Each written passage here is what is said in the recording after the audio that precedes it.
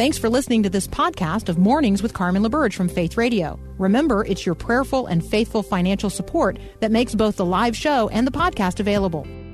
The first time I heard Carmen, I thought, wow, this woman's got a lot of energy for this early in the morning. I love her already. And then I was totally hooked. My relationship with Carmen is different because it feels very two-way. It's a two-way relationship. You know, when she says something on the radio, her people feel convicted to respond. I mean, she is able to invoke an amount of emotion because of her engagement and how raw she is. I mean, I'm talking back to my radio, which sounds crazy, but it's not uncommon. My husband will lean into wherever I am. You know, if I'm in the bathroom brushing my teeth and I, come on, sister, give it to me. He'll lean in and he'll go, seriously, honey? And like, she is just on point this morning. So it's good. It's good. Hey, maybe you're like Kim and you talk back to me during the program. Guess what? I can hear you. Yeah, it's supposed to be a conversation. So thank you so much for the times that, other people wonder who you're talking to, because it doesn't seem like anybody else is there. Yes, I'm here. I love it that we're spending this time together. So thank you so much. If you'd like to participate in extending this ministry to more and more people, you can do that by texting the word GIVE to 877-933-2484, or you can always give online at myfaithradio.com. If you're listening on the Faith Radio app, there's a way to give right there as well. Again, thank you so much for the time that we spend together. And yeah, go ahead, talk back to me. I can hear you.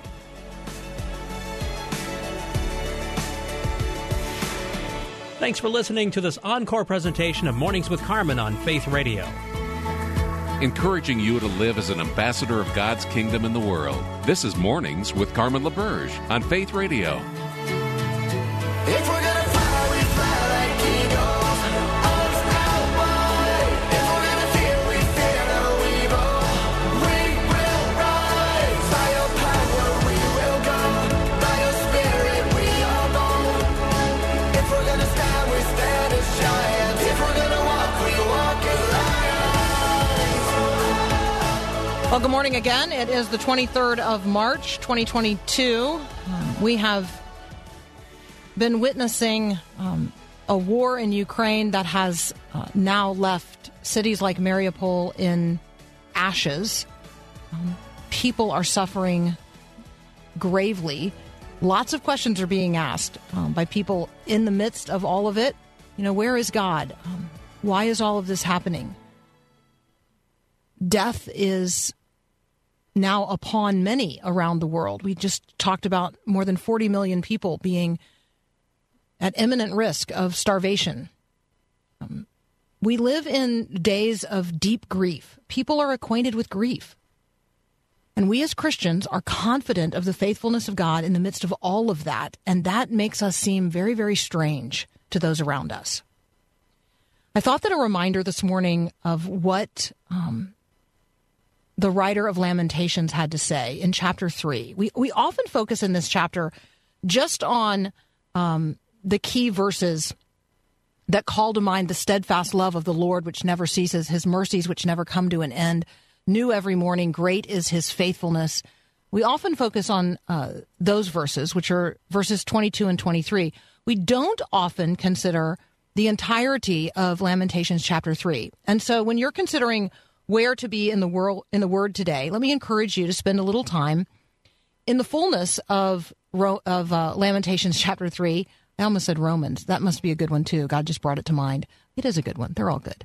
But spend some time today in Lamentations 3 to bring into context the steadfast love of the Lord, which never ceases, his mercies, which never come to an end, new every morning.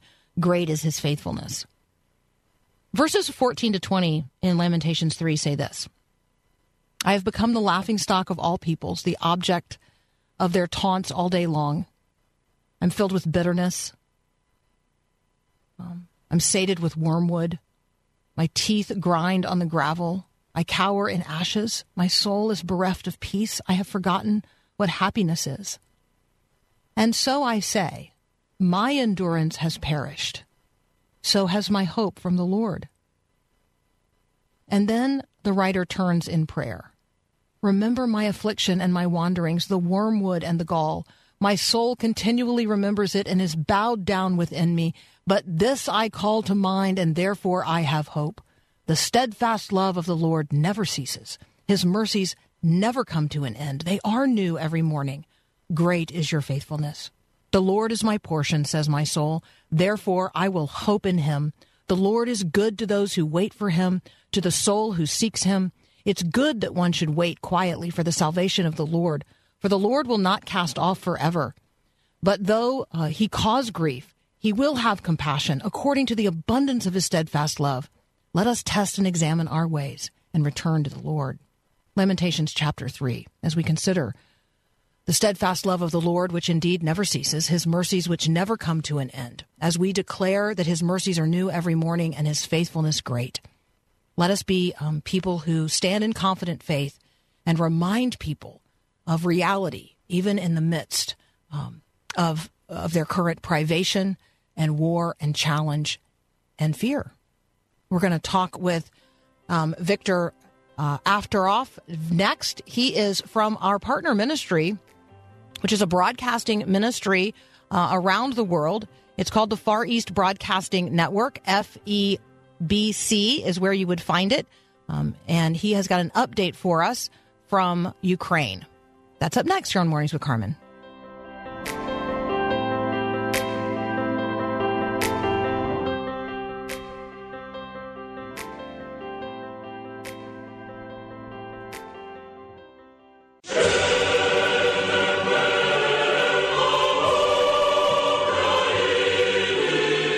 Joining us now, Victor Afteroff from the Far East Broadcasting Network. You can find it at FEBC. If you just type that in, you're looking for FEBCEurasia.org. But if you type in FEBC or the word broadcasting, that's going to come up. Victor, welcome to Mornings with Carmen. Carmen, it's good to be here. We would love for you to simply tell us some stories about your broadcasters in Ukraine, the status of the 7 stations from which they were broadcasting prior to the war, how you're getting information out now. I mean, just bring us an update and tell us the stories. Sure. Well, first of all, the good news is everyone is alive, and that's how we greet each other every morning. We are alive, praise God, moving forward, pushing forward, and that's the news today. One of the team members was wounded. He was just taking, as many of us do. Of course, we do broadcasting, and the rest of the day we do humanitarian kind of work, just helping people around us. And he was taking a family in his car to safety on the way back. His car caught like 17 bullets. He's alive and doing well, healing. So, but this is the reality where we live. And you mentioned 7 stations. We had 7 stations, then 2 of them were bombed. And then we went and fixed one of them with the help from some friends in the city of Slavyansk. That's where the war started. So it is amazing. We are talking about this, and I'm talking about people who risk their lives to do just that, to fix the station, to make sure that people can continue to listen to us. And people are so grateful. It is amazing the kind of responses that we receive from people today. It is, first of all, we have at least 3, most of the times 4 times as many people listening to us as before. The hunger for the Word of God is just great. You were reading some scriptures in the beginning of this program, and you feel how powerful it is when you just go to the Word and read the scripture, and it is timely, it is real for people. It's always like that, but today in Ukraine, it makes such a difference. It makes such a difference when some of our broadcasters, one in particular, Igor, he is doing a lot of that, reading the scriptures, and he's doing it in Ukrainian, which not too many people did before the war. The scriptures were almost always in Russian, even for Ukrainian speakers. And he's doing the Ukrainian Bible. And when he does it from the shelter, which he often does, because several times a day they need to go into a shelter, and people around him just listening, and he has his phone, he's connected, so he's reading the scripture. And the reaction of the people around him, people are crying, sobbing. After the program is over, people come up to him asking for prayer, asking what was this, what was just happening. There's such an amazing atmosphere as you share the word of God. So the response from the listeners is great, amazing, something that we've never seen before. Yeah, faith comes by hearing, and hearing by the proclamation of the Word of God. It is just to be able to hear the Bible in one's own language, and to be able to hear it at a point in time when, God has tilled the soil of your life, like you're really ready to hear in ways that you were not prepared to hear even just a month ago. 4 times the listenership for FEBC in Ukraine. Tell us, I understand that some broadcasting is happening out of Moldova. Do I understand that correctly? And tell us then about, is it Eduard, the director of FEBC Ukraine? Yes, he's today he moved back from Moldova to Ukraine, but we are establishing a center in Moldova, and that's really helpful because Moldova is free for now. That means we have electricity, so we do some broadcasts from there, but most of it is still from Ukraine. And there is a city on a border with Moldova called Chernivtsi, so our main studios are there in Chernivtsi. If we are pushed out of Chernivtsi, we'll just go to Moldova. So we have a place prepared for the broadcast, and we are working with a couple different locations, just planning ahead. Just we don't know what the future will bring, and we are not even trying to see. We are trying to plan as much as possible for different scenarios to make sure that people hear the word of God as the situation changes. The Far East Broadcasting Company, which you can find at febc.org, heard in 145 languages in 50 countries around the world. We are talking right now with Viktor Akhtarov. We are talking about FEBC Ukraine, which is a part of FEBC Eurasia. When we come back, I'm going to ask about specifically Pastor Sergey, his family, the people of his church, and his amazing reporting ongoing in Ukraine. That's up next here on Mornings with Carmen.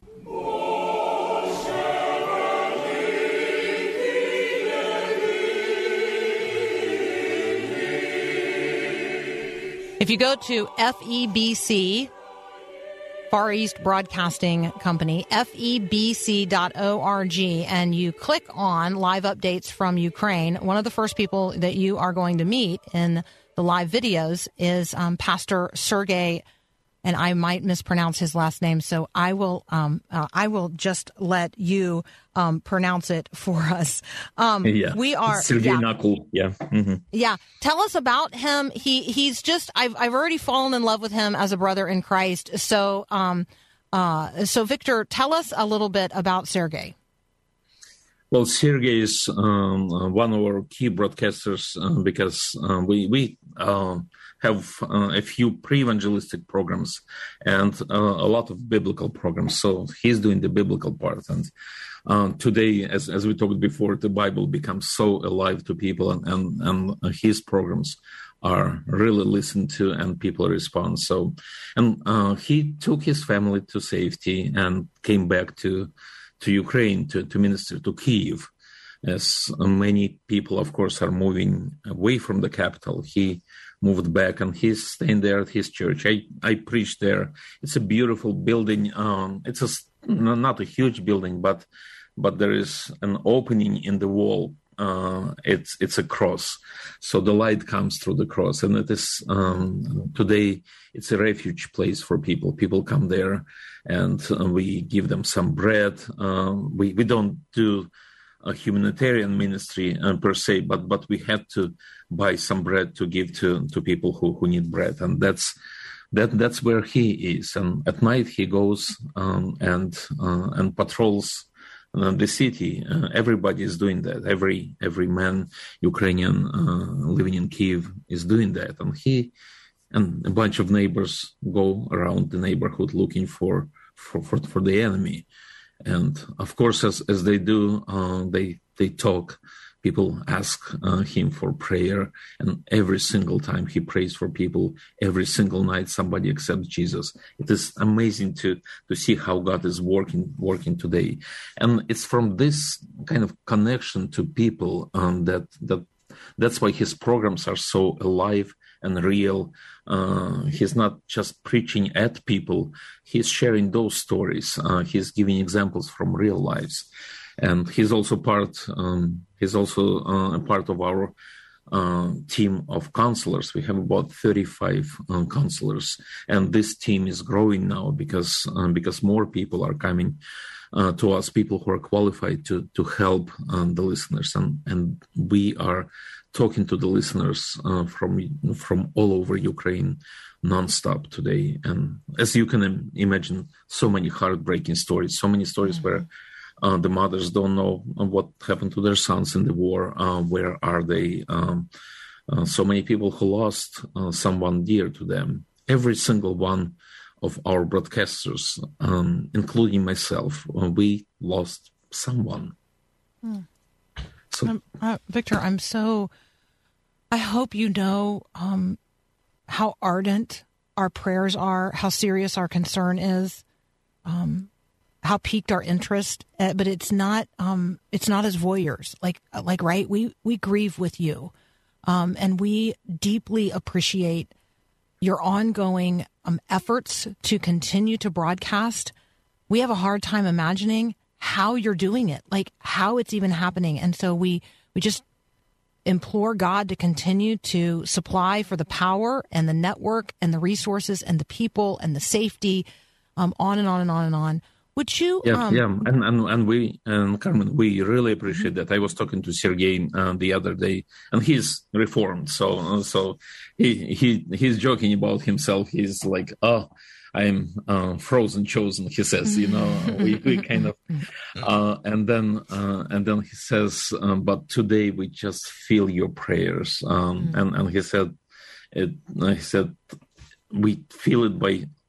With our skin, with our inner being, we are living by your prayers. So the prayers of your listeners are really appreciated because we, in the month of this war, the human resources, the resources of us as humans are depleted. We would not be able to minister if not for the power of the Holy Spirit. And we realize that, and we are amazed at how God is using each one of us as we share the gospel with people despite being exhausted. And that's where the prayers of millions of people who are praying for Ukraine and for the broadcasters, for the pastors of Ukraine who are preaching the gospel, that's where the power comes from. I loved the prayer that was posted on March the 3rd by one of your broadcasters, a Ukrainian prayer for peace. I'm wondering if you would receive our prayers today, and I'm going to pause in the middle of the prayer and just invite you to speak the names of your team so that they can be prayed for by name because you know them so personally, and we want to lift them up before the Lord. Could we do that together?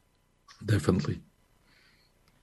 Father God, thank you for the way in which your word continues to go forth. Thank you for FEBC. Thank you for every radio broadcast. Thank you for every signal. Thank you for every broadcaster. Thank you for every word of Scripture. Thank you that when your word goes forth, it absolutely accomplishes that for which you send it. Thank you for the precious voices reading it over the airwaves. Thank you for Victor. And thank you, Father, for these members of his team whom he now names before you, and we all speak before your throne of grace together. That's Ina, Alicia, Anna, Nadia, Alexander, Sergey, Edward, Maxine. And there are so many others, volunteers who are helping us. We pray for them as well. Father, you know each one of these precious people. You know their families. You know the circumstances in which they find themselves right now. You know the fears they face. You know the future that you have set before them. Father, these are our brothers and sisters, and we claim that reality in Christ Jesus right now. We thank you that you have knit us together as a global family of believers, and we thank you that we're going to spend eternity together with you. Father, we grieve with our brothers and sisters in Ukraine who have lost people precious to them. We grieve with Victor over his loss. Father, we ask that you would comfort them with the very comfort of the Holy Spirit. We ask that you would strengthen them in their inner being and keep them ever mindful that we are praying with them and for them, upholding them as our part in this effort. Father, grant grace all sufficient today. Grant Sergei the grace necessary to provide bread from his church as people are praying for daily bread today. We pray for snow, that people in Mariupol might have something to melt tomorrow to drink. Father, we pray that you would supply for every need here and around the world. In Jesus' name, amen. Amen. Amen. Thank you for praying. Absolutely. Victor, be encouraged. Please let us know how we can help. We want to partner with you and others at FEBC. We love you. We appreciate your ministry. Please encourage your team and assure them of our ongoing prayers and support. I will. Thank you so much. Thank you so much. I want to encourage everybody to go to febc.org. You can link there to the live updates from Ukraine from Victor's team in the Far East Broadcasting Network. You're listening to Mornings with Carmen. I'm Carmen LaBerge, and this is Faith Radio.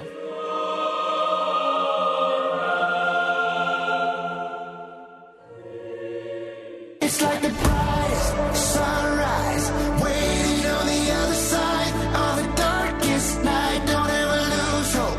Hold on. I love your engagement on the text line today. Just remember, it's always available. You can text me anytime, 877-933-2484. That text line's always open.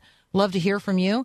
A friend texting in that the conversation with Victor was such a good reminder of her reading today in Hebrews chapter 10, verse 23.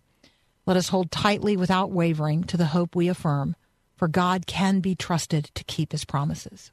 Amen. Amen. The question of suffering is real. The question of suffering is before us all the time, maybe acutely so in these days. So the question of suffering arises frequently. I mean, like, why does suffering exist? Why do Christians suffer? How does Jesus' suffering inform our own? Looking a lot at the Old Testament, Eric Ortland brings us Suffering Wisely and Well. He joins us next to talk about the pain of suffering and the grief and the grace of God. We'll be right back.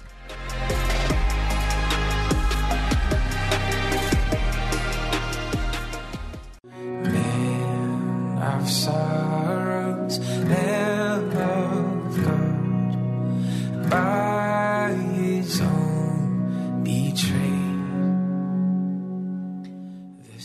Suffering, something that we all experience, not all of us understand, and many of us have not considered from a biblical perspective. Joining us now, Eric Ortland. Today, joining us as the author of Suffering Wisely and Well, but also a pastor and a teacher. Eric, welcome to Mornings with Carmen. Thank you so much, Carmen. Thank you for having me. Absolutely. Why does God allow suffering? Oh, boy. Well, what's a short answer that I can give to that? I think biblically there are many reasons why, and the reasons are very varied. Sometimes in fatherly discipline, he's letting the consequences of our actions catch up with us. Sometimes we know from very famous and well-loved New Testament passages. He's growing us spiritually. Sometimes we learn from the book of Job, it has nothing to do with any of that. God is not trying to teach us a lesson. He's not angry with us. He's not trying to get us to improve. He's proving the reality of our relationship with him and our love for him as God and Lord. So you spend the majority of the book, Suffering Wisely and Well, actually focusing on Job. We think we know him well, but I think that you help us see just how misunderstood Job's suffering is by many people. Talk with us about what you learned about Job and about God and about suffering in writing Suffering Wisely and Well. Oh, yeah. Thank you. Yeah, and I agree with you. I don't think the book of Job is understood very well, but I wrote the book because Job's story is so common. It's so common. I think Job is in the canon because it reveals one dimension of our discipleship as Christians in which God allows some terrible pain into our lives. And it has nothing to do with anything wrong we've done. It has nothing to do with growing us spiritually. God is sealing us in the only kind of relationship that will save us, where we love God more for himself than the gifts he gives us. As far as I can tell, this is the only book in the canon that explores and reveals and unfolds this particular way that God has of relating to us. It's deeply moving to me. I'm sure your listeners know the story of the book of Job, how the devil's initial accusation is, Job says he loves you, God. He doesn't love you. He just loves the nice life you've given him. Take that away and you'll see how he really feels about you. I think that the book of Job is the only part of the book, it's the only part of scripture that reveals this particular kind of suffering and what God is up to in it, what he expects in it. What I find so moving about him, what I've learned, many things, maybe most importantly, God will sometimes allow the devil to really go after Christians in a horrible way for a set amount of time, not forever. There comes a time where God just says, okay, that's enough. But God sometimes allows that. And he providentially works so that the opposite of what the devil intended actually happens. So if readers are familiar with Job, you'll remember the devil says Job will curse you. He will curse you to your face. Be a huge black mark on God's character, that God's favorite Satan does that. But the end of chapter 1 of Job ends with this moving line, the Lord is given, the Lord is taken away. Blessed be the name of the Lord. The devil predicted there would be cursing. Job is instead blessing God's name far more deeply than he ever has in deeply painful worship. So what the Lord is revealing to us is that God will sometimes allow terrible evil and suffering to just a train wreck to go through our lives.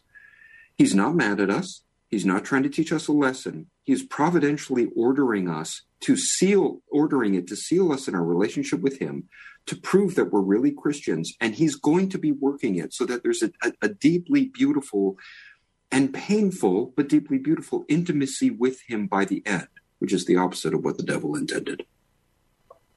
And I think about Job and the suffering that he endured, and it just gets deeper and deeper and deeper. I suspect that Yes. there are times when something happens in our lives and we think to ourselves, wow, I've never suffered anything greater than this. And then a greater suffering, we find a greater suffering beneath that and beyond that. Yes. Job's suffering just gets deeper and deeper and deeper. I'm wondering if that resonates with, your observations about people that, experiences that people have. We imagine that, whatever the initial grief is, that, that's going to be it. But then, in fact, that suffering hasn't yet found its bottom. Yeah, I think you're absolutely right. And what is I find the book of Job toward the end deeply joyful and comforting. Even knowing the happy ending Job has, I just find it deeply uncomfortable because Job's nightmare, as you say, deepens and deepens and you think he can't lose anything more. Right. Then he gets really sick in chapter 2. Then you think he can't lose anything more. His wife betrays him. You think he can't lose anything more. His friends come along and with the best of intentions torture him. And yeah, I think that's true to life. If the suffering that God allowed Christians to go through always made sense, if it always issued clearly and obviously in other good, in other good things in our lives, it couldn't come about it any other way, well, that would make sense and that would be fine. And I suppose I'm not the only one who's played mental games with myself, wondering if that happened, how would I react? If that happened, what would I do? And sometimes God allows things and you think, oh my, I just never thought this would happen to me. I can't bear this. And then it can get worse. I appreciate that the book of Job is in the Bible. This is not the kind of text that a religious huckster would write. God is he's playing fair with us. It's a deeply uncomfortable book. But God is playing fair with us about what he sometimes allows to happen for a limited amount of time. We're talking with Eric Ortland. We're talking about the grief of Job and the grace of God. The book is Suffering Wisely and Well. I like that you end each chapter with this "What have we learned?" summary. First of all, that's kind of a gift to the reader because that's the teacher right? in me coming out. Yeah, I love that. You tell us what you're going to tell us, and then you tell us, and then you remind us what we should have learned in case we missed it. Let's just talk for a moment just about the discipline and experience of writing a book and your experience of writing this book. Yeah, I find I really enjoy writing. I find it incredibly difficult work. I deeply enjoy it. I find it deeply exhausting. I find writing, I have to practice grace to myself constantly because it is so hard to get through those terrible rough drafts. It's just so hard to get through those. At the same time, I'm deeply grateful for it because to even have just the space and the time and the mental wherewithal to write a book requires the sacrifice of so many other Christians. So many other Christians who have written book.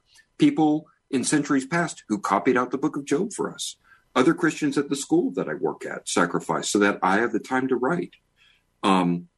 So it's a kind of double grace in the sense that I'm receiving grace from others just to have time to have the time to do this. I do find it, yet I don't think there's really anything as difficult and as joyful as writing, though. Seedofdragons.com.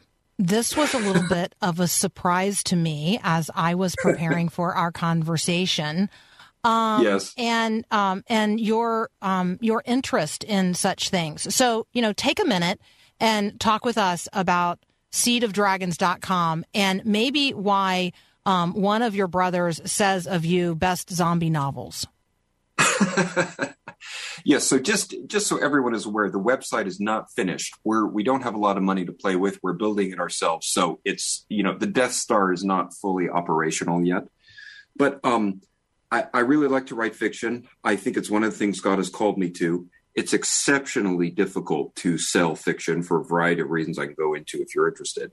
I see in the Old Testament, if you're in Old Testament, one of the things you do is read the literature of the ancient Middle East from, ancient Mesopotamia and Egypt. And you see the Bible constantly railing against the idolatry in its cultural context, but also stealing from the genres of its cultural context. You can find a lot of similarities in the literature. I think that the monsters that our cultures create, I think there are opportunities for Christians to steal and to find a way to talk about the real God, critique ideology, and talk about the only Savior. I think it's very interesting to me that Paul says outside of Christ, we are dead in our sins and trespasses. And our culture has invented this monster, a zombie that's dead, but also very dangerous. It won't stay in the ground. I think that's very interesting. Sinners in the image of God who aren't in Christ, but who are still in God's image. The image of God has not been destroyed. It has been marred, but not destroyed. They will sometimes have amazing insights into the human condition that are really worth engaging with. So the zombie novel is my attempt to tell the gospel in a parable-like form to people who normally would never listen to it. Okay, so Seed of Dragons is going to be, a book, a series of books, something? So Seed of Dragons... Because right now, it's a fire in a dragon's den, which I kind of love. So I started a writers collective with some other friends. We all love Tolkien, and we've named the collective Seed of Dragons after a beautiful poem by Tolkien that he wrote to C.S. Lewis before C.S. Lewis was a Christian. The name of the zombie novel is actually Dead Petals, and I have another fiction novel out called I Am the Doorway. Both very, very weird and very different from the Job book, but actually more related than you might think. All right. See, I love that. No, it's because most people are not, they're not one facet, right? They're multifaceted. And so I wanted to wander around in that with you as well. We are talking with Eric Ortland. You may be familiar with his brothers and his dad. We're going to get into a little of that in just a moment. Eric Ortland comes to us today as the author of Suffering Wisely and Well, The Grief of Job and the Grace of God. You're listening to Mornings with Carmen. We'll be right back. Why, God, do people have to die? A daughter or a son, sudden and so young. All right, I Am the Doorway is a work of fiction that Eric Ortland released on January the 15th of 2022, like just a couple of months ago. He's here to talk with us today about a piece of nonfiction, Suffering Wisely and Well, The Grief of Job and the Grace of God.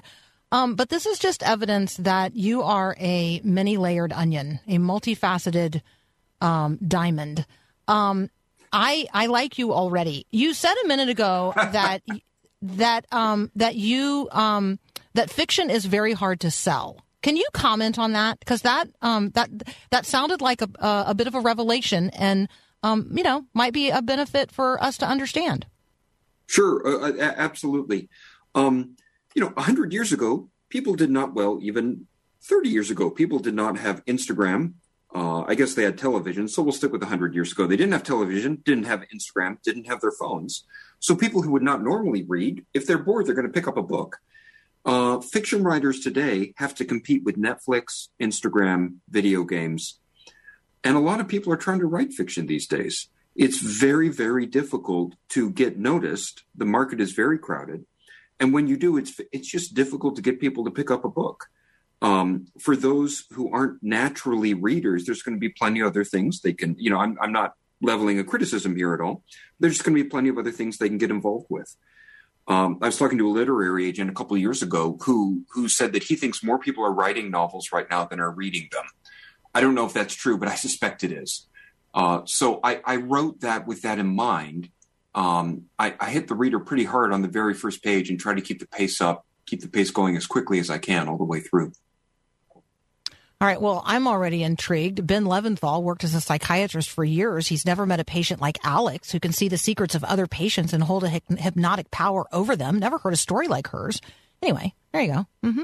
I'm already intrigued. All right. I also intrigued that you chose a title that might lead people to think of something else. Did you consider that when you picked the title I Am the Doorway? Yes, I did. Writing is dangerous. People can misunderstand what you say and mean. People can take things the wrong way. It's dangerous. I try to be absolutely as clear as I can. And in both the zombie novel and the doorway novel, there are parts where I'm saying the gospel so clearly in a parable-like form, it almost becomes a sermon, but I can't let it go there because that's breaking faith with the reader in a way. And yet, I do worry about that people will say, oh, Ortland wrote a zombie novel. That's a really weird thing to do. Why would he do that? So I probably sound overdramatic if I told you how much I worry about that. The thing is, whenever I try to stop writing fiction, I can't sleep at night. So I just have to do it. I have to get it out of my system. So because I'm not really a science fiction person, and because I didn't know that Stephen King wrote a book called I Am the Doorway in 1971, I thought that it was a reference, like barely cloaked reference to what Jesus says of himself in John 10. So see, now I'm fully intrigued and must now find out more. Okay, here's my other personal Ortland brother question of the day.